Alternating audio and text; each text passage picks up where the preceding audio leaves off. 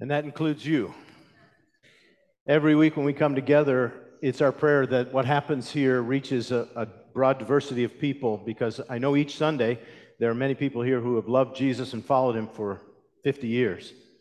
And it's our prayer that every week that we're here, there are some people here who are just learning about the good news of Jesus. We open the Bible, and especially the Gospel of Luke, is intended to convey this good news which God offers to all people. I thought it'd be helpful just to remind everybody of where we're going today. You can see in front here, we're going to celebrate communion together.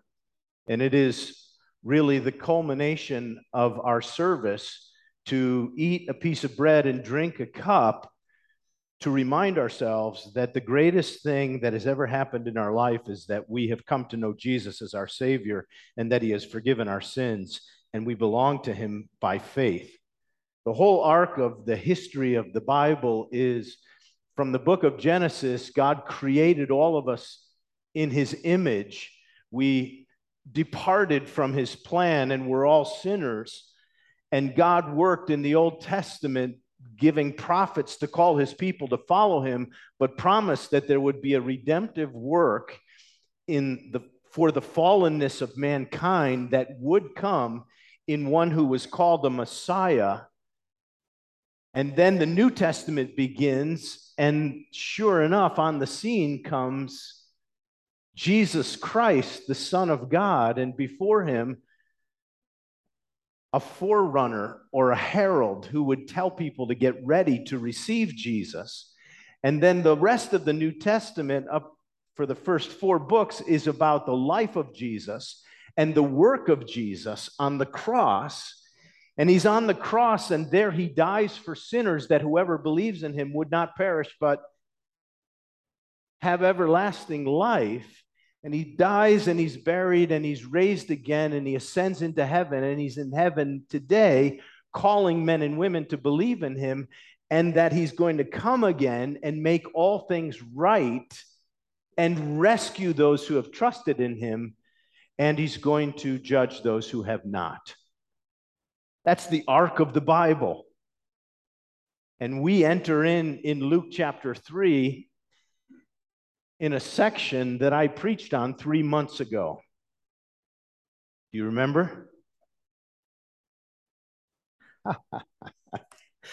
No, you don't. So we're going to preach it again. I want to share some of those things, because we enter into this part in the history where the 4 Gospels, the first 4 books of the New Testament, tell the story of Jesus from 4 different perspectives: Matthew, Mark, Luke, and John. But it is all about God sending his Son into the world because he loves us in our broken sinfulness, and God takes care of our sinfulness by the life and death and burial and resurrection of Jesus Christ. So that when Jesus was about to go to the cross, he celebrated the Last Supper, and he said, "Here, take this bread. This bread is my body, which is for you. It represents my death on your behalf." So later in the service, if you should choose to participate in this remembrance, it will be because you personally have trusted in Christ as your Savior. And the cup is the representation of the full cleansing of the blood of Jesus Christ. For without the shedding of blood, there's no forgiveness of sins. But with the shed blood of Christ, you can be fully forgiven of your sins as you trust in him. So communion is perhaps the highest expression of worship that a collection of people can have together, that we all say, "Jesus, you have forgiven me, and you are my Savior." And when we do it together, I believe the Holy Spirit of God dwells with us and gives us the rich experience of celebrating his life in us. There's a warning before you take communion, though. And the warning is that you should examine your heart and look inside. Are you truly trusting in Christ? Are you turning to him for forgiveness? Are you right with him? Otherwise, don't eat and don't drink, but examine our hearts. So my prayer as I preach this morning is that you'll have a deep sense personally of self-examination, because we're going to break into the story of John the Baptist entering the scene, and his message is about turning your life over to Jesus. Now, many of you have already done that, but he was, okay, there you go. But he was speaking to people who were, this was news. And for some of you today, this could be news. That God actually asks you to respond to Jesus in faith and to ask him to forgive your sinfulness. You might even say, well, who says I'm a sinner? And I'd say, God says we all are. But let's get to the text. If you have your Bible, let's open to Luke chapter 3. Luke chapter 3. That's the arc of the Bible message. And now we break in where we've gone through chapters 1 and 2, the birth of Christ, the birth of John the Baptist. And in chapter 3, in the 15th year of the reign of Tiberius Caesar, Pontius Pilate being governor of Judea, and Herod being tetrarch of Galilee, and his brother Philip, tetrarch of the region of Iturea and Trachonitis, and Lysanias, tetrarch of Abilene, during the high priesthood of Ananias and Caiaphas, Annas and Caiaphas, the word of the Lord came to John, the son of Zechariah, in the wilderness. Now that sets the scene politically of who's running Jerusalem and the Roman Empire, and who's in the spiritual realm, the leaders of the day. That's the high priest Annas and Caiaphas. And the word of the Lord came to John, the son of Zechariah. Those of you who have read chapter 2 know that Zechariah and Elizabeth had a miraculous. They gave birth to a son named John. And in chapter 1 and verse 76, Zechariah says in a prophetic word, "You, child, will be called the prophet of the Most High. You will go before the Lord to prepare his ways. You will give the knowledge of salvation to his people in the forgiveness of their sins." That's Luke chapter 1, verse 76, where the father of John the Baptist prophesies after he had been 9 months without speaking, this child is going to be a prophet of God. He's going to go before the Lord to prepare his ways and to give the knowledge of salvation to his people through the forgiveness of their sins. Enter chapter 3, John the Baptist is on the scene, and it's not surprising then in verse 3 that we see the mission of John the Baptist. And he went into all the region around the Jordan, proclaiming a baptism of repentance for the forgiveness of sins. So you see the whole flowing here is that John the Baptist comes on the scene. What do you know about John the Baptist? You know that he was a guy who went out in the wilderness, probably at the age of 15, maybe 13, maybe 20. And he lived out there for 10 years or so in the wilderness, and God ministered to him, and he studied the scriptures, and he knew all of the Old Testament. And he comes on the scene here to be the one who is just before Jesus comes on the scene in Jerusalem. John the Baptist's ministry is this: he comes to announce that there is one coming after me, and you need to get ready for him. Prepare the way of the Lord. You need to be baptized for the forgiveness of your sins with a heart of repentance. And in Jerusalem, they had been waiting 400 years for another prophet to arise. But if you know, in the Old Testament, the very last verse of the Old Testament, Malachi chapter 5, you see these verses where there's going to be a prophet who's going to come on the scene. It turns out that the prophet that was prophesied in the last verses of the Old Testament is none other than John. And so after 400 years of no new prophetic word from God, John enters the scene, and this is his first statement. You need to be baptized with a repentant heart for the forgiveness of your sins. Prepare the way of the Lord. And it turns out that people were ready for him to come.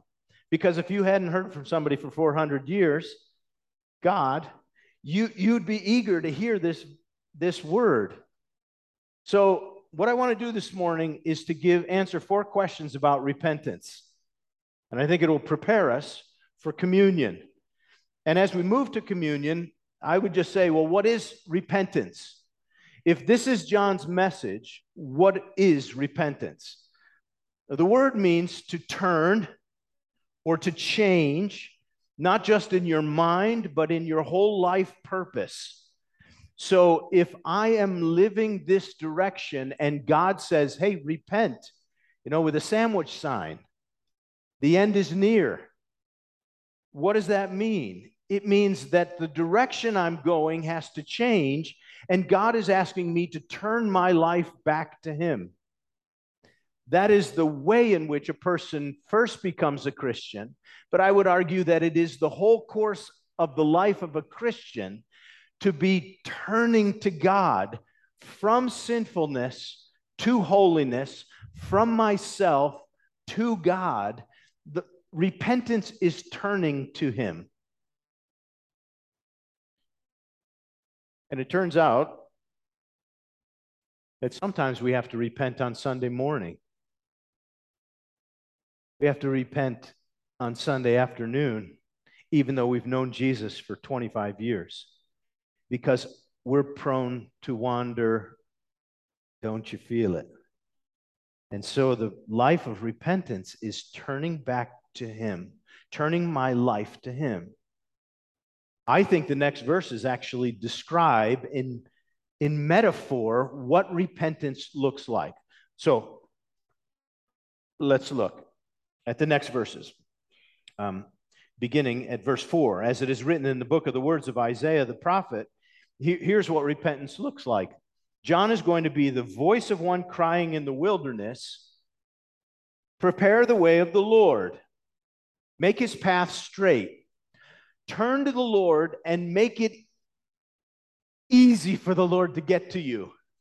It's as if you want to make your life straight toward the Lord. So what has to be removed? Every obstacle has to be removed. And there are 4 of them that are stated here.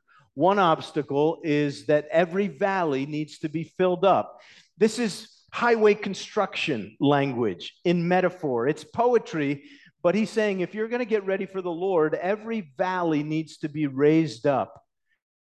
And I think of that as being every low place in your life, every dark and hidden secret, that when you turn to the Lord, you say, Lord, everything that I've put down in the secret places of my life, I just want to bring it up to you and say, here are my dark, hidden, uncovered, low expressions of my sinfulness. And every valley just gets lifted up to say, Lord, here's my secret. And I want you to come into my life, and I want to lift up everything that's been really low in my life. It's a metaphor. And every mountain and hill will be made low. What do you think that is? Have you ever said to God, I'm good? Every self-righteous, every prideful expression that I am good on my own. The picture of the metaphor is that repentance means that every lofty, prideful thought gets brought down and said, Lord, I'm nothing without you. So I want you to come to me. So every secret thing I'm lifting up to you, every prideful expression of a mountain of how great I am, I'm setting aside, and I want to just say, Lord, I'm going to be low before you. Because I know you are opposed to the proud, but you give grace to the humble. And every crooked way shall become straight. I've been crooked. I've been out of order. I've not been the way I should be. So I just say to you, God, where I've been bent, I've been crooked, I've been twisted from what your plan for my life is. And I just pray to lift that up to you and ask you to straighten out my life. And where I've been rough, where I've been unthoughtful of you, I just pray that you will smooth it, because what I want more than anything else is I want everything in my life to be a smooth road that the Lord could come to me. And so, Lord, I'm turning my life to you and I want you to come. That's what repentance is. Get that? Any questions? It's like saying to God, I am turning from me to you. And everything about me that's been distorted or disordered, I'm turning to you to fix, God. I can't fix myself, but I'm just saying to you, my life is pointed toward you, and I am repenting of that. Whatever's not godly, Lord, I repent of. Okay, before we move, could I just say this before we go to communion this morning? Let's all do self-reflection. Whatever is not godly in my life, I want to turn from. That I will be prepared for Jesus Christ to fill my life. You do that?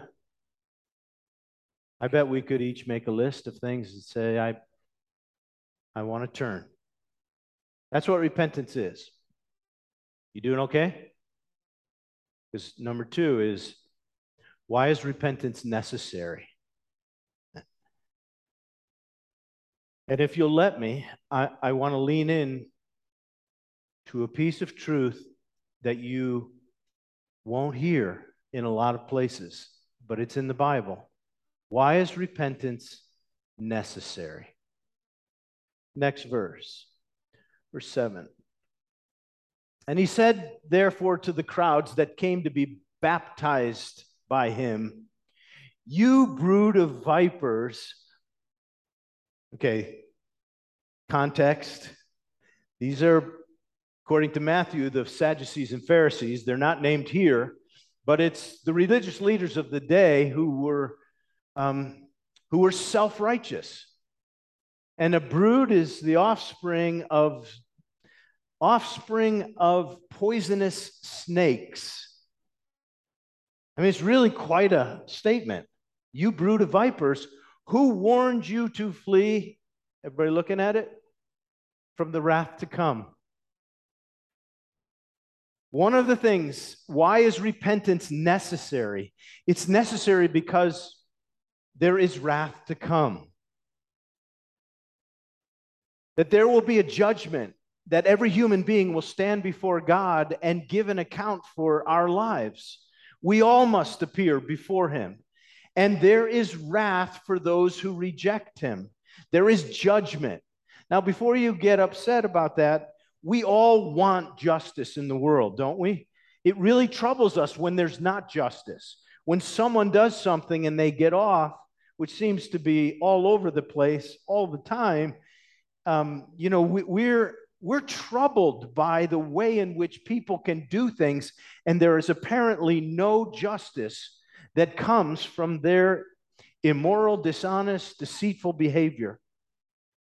But the Bible confirms that there will be a day when every wrong shall be made right, and we will all appear before God. And this has to create a bit of tension in us, in which we feel a little bit of anxiety until we hear the whole thing. So don't leave till I get to point 4 or 5, okay? But the reality is, repentance is necessary because wrath is coming. And if you look down, who warned you to flee from the wrath to come?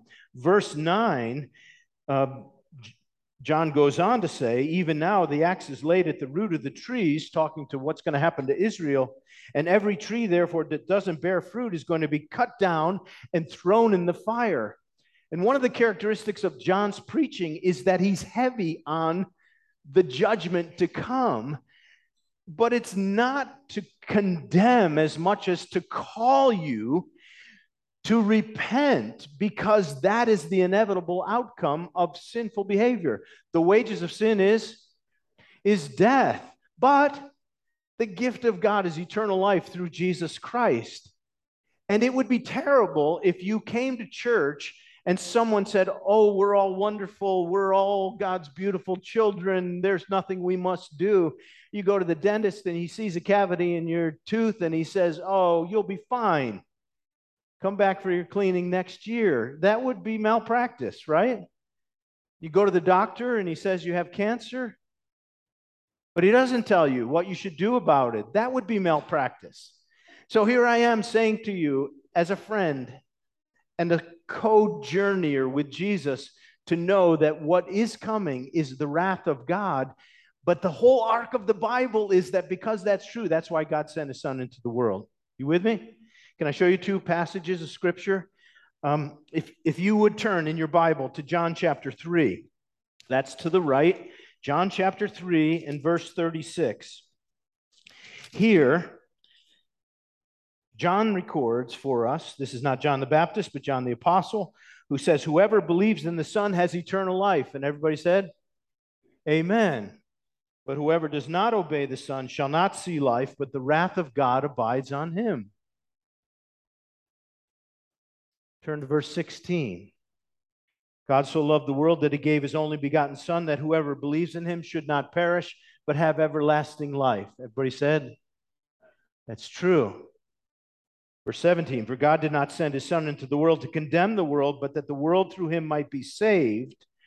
Whoever believes in him is not condemned, but whoever does not believe in Jesus is condemned already, because he has not believed in the name of the only Son of God. But this is the judgment, that light has come into the world, and people love the darkness rather than the light, because their deeds were evil." So Jesus didn't come to the world to condemn the world, because the world was already condemned as it was in sin. He came to save. He came to save the world. How about Romans chapter 2? You have your Bible, Romans chapter 2 and verse 4. "Do you presume on the riches of the kindness and forbearance and patience of God, not knowing that God's kindness is meant to lead you to repentance?" It's the kindness of God, not his wrath, not his judgment, which is true, but that he has been kind to you through sending his Son is meant to lead you to repentance.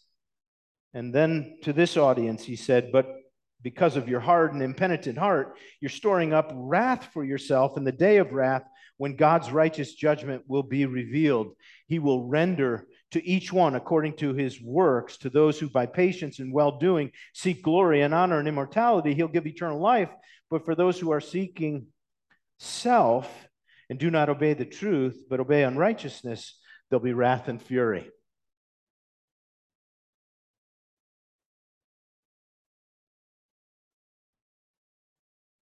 Here it is. I'm only telling you because I love you. It's true. That's coming. Why is repentance necessary? Because there's a holy God, and we're all broken sinners. And there is a godly kind of sorrow that comes when we acknowledge our sinfulness and see him as the great Savior who gave himself for us. That the right response in humility is simply to say, "Lord Jesus, I want a highway that has no obstacles in it between me and you. I want you to be my Savior. I turn to you." That's repentance. I must turn to you, because to reject you is judgment. John the Baptist goes on in Luke chapter 3, and he makes a little side comment, and this is my third point. Who is exempt from repentance? Who's exempt? Anybody? Well, Jesus is exempt because he never sinned. Two points for you there. That's good. But if you look at verse 8 of Luke chapter 3. John continues, bear fruit in keeping with repentance. I love this next phrase. And do not even begin to say to yourself, we have Abraham as our father. For God is able to take these stones and raise up children of Abraham. What was he saying? He was saying to the Pharisees, the brood of vipers, those who were self-assured, that they were saying of themselves, we're good. I don't need God. I don't need him. Don't even say to yourself that because you're in the Jewish line, you have Jewish ancestry, that you're right with God. There is no buddy pass in the kingdom. Every one of us have to respond to God. There is no exemption for those who are in America, no exemption for those who are Jewish, no exemption for those whose father was a pastor, no exemption for anyone. It is every person must come and answer to what God has done in his Son. Don't even say to God, I'm good because I have this. I've been to temple. I've been to church. I tithe. Could I show you one other passage? If you just keep your finger here and turn to the right in your Bible to Luke chapter 18. I know we'll be there in about 20 weeks, but Luke chapter 18, Jesus tells a parable in verse 9. He told this parable to some who trusted in themselves that they were righteous. He told a parable to some who trusted in themselves that they were righteous and treated others with contempt. This was the parable. Two men went up to the temple to pray, a Pharisee and a tax collector. And the Pharisee, standing by himself, prayed this way, God, I thank you that I'm not like other men, extortioners, unjust, adulterers, or even like this tax collector. I fast twice a week. I give tithes to all that I have. But the tax collector, standing afar off, would not even lift his eyes to heaven, but beat his breast, saying, God, be merciful to me, a sinner. I tell you, this man went down to his house justified rather than the other. For everyone who exalts himself will be humbled, and the one who humbles himself will be exalted. Jesus told this parable to say, who's exempt from repentance? Answer, no one. Every one of us must turn. There are no qualifications. Our only qualification to receive the grace of God is to say, I need you. I have nothing to bring.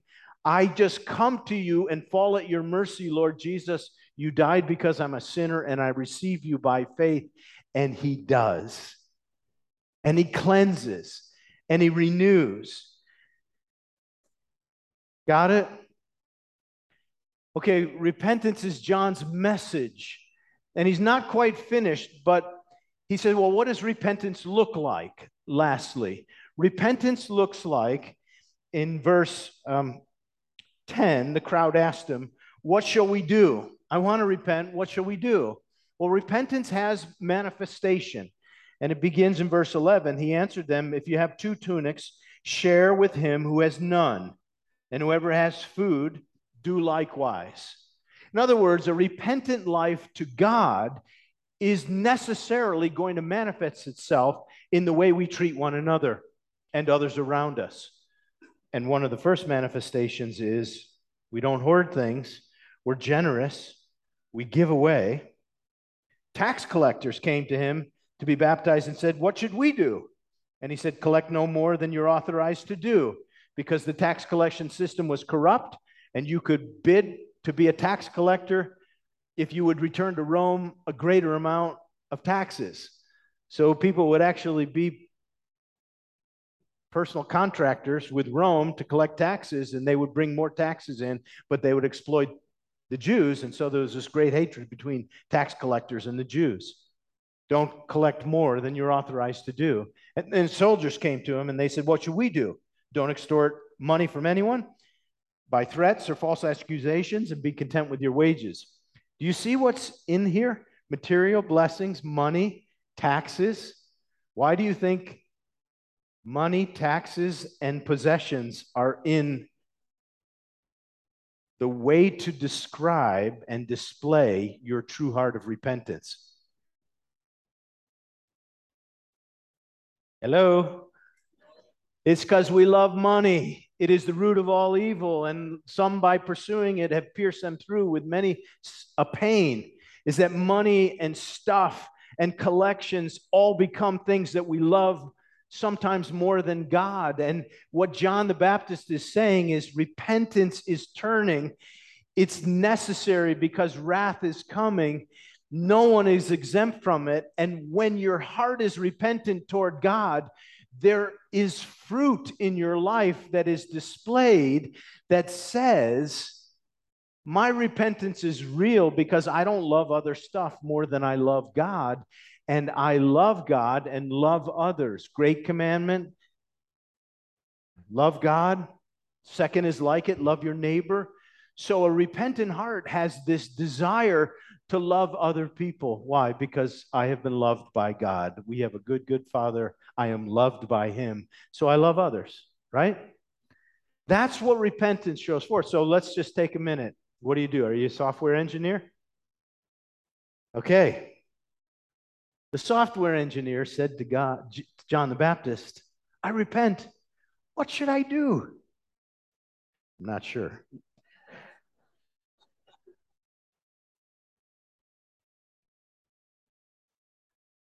Don't code unethically. I'm a teacher. What should I do? Love your students. Be honest. I'm a college student. What should you do? John doesn't say, but the Holy Spirit will say to you more than I could say. But you should ask. I'm a college student. I want my life turned to God. What should I do? He'll tell you. You're in middle school. You want your life to be turned to Jesus. What should I do? Ask him. He will tell you. Let's get all the obstacles out of the way and turn our hearts to Jesus. And let's just say, Lord, what should I do? If I truly am yours, what should I do?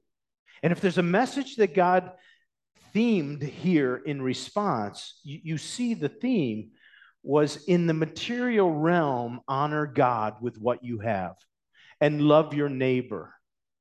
I think it goes without saying that any immoral deviation, we would say, well, we absolutely turn away from that. And now what should my life look like? And let us pray that the Holy Spirit will simply shape us in this way. At the end of the chapter, Jesus came to be baptized by John the Baptist, not because he needed to repent of sin, but because he wanted to identify with all humanity. And when that happened at the end of the chapter, Jesus was baptized, verse 21 and 22, the heavens were opened, and the Holy Spirit descended on him in bodily form like a dove, and a voice came out of heaven and said, you are my beloved Son. This is to Jesus, in whom I am well pleased. And now John the Baptist from this verse is going to move pretty much off the scene, and the rest of the gospel is going to focus on this beloved Son with whom God is pleased. God set his pleasure on him and loved him because he left heaven, came to earth. Here he is. We're reading in Luke chapter 3 that he's now entering the scene, and the rest of Luke is going to be about his life, his teaching, his miracles, and ultimately his work on the cross, which work we're going to celebrate right now. Let's bow our heads together. Jesus is the beloved Son. John came to announce him, and he encouraged people to get ready to meet him. Now let's ready our hearts to remember his sacrifice for us. God so loved the world that he gave his Son, that whoever believes in him would not perish, but have everlasting life. Have you trusted in Jesus? Maybe this would be the day that you would just say to God, Father, I trust in your beloved Son who died for me. Is there anything you need to turn from before you take communion this morning and just say, Lord, I want my heart to be pointed towards you. I want it to be just a smooth highway of every obstacle out of the way. And I want to worship you for your full forgiveness on the cross. So in quietness, let's just pray before the Lord. You speak to God. If you're helping to serve, would you come?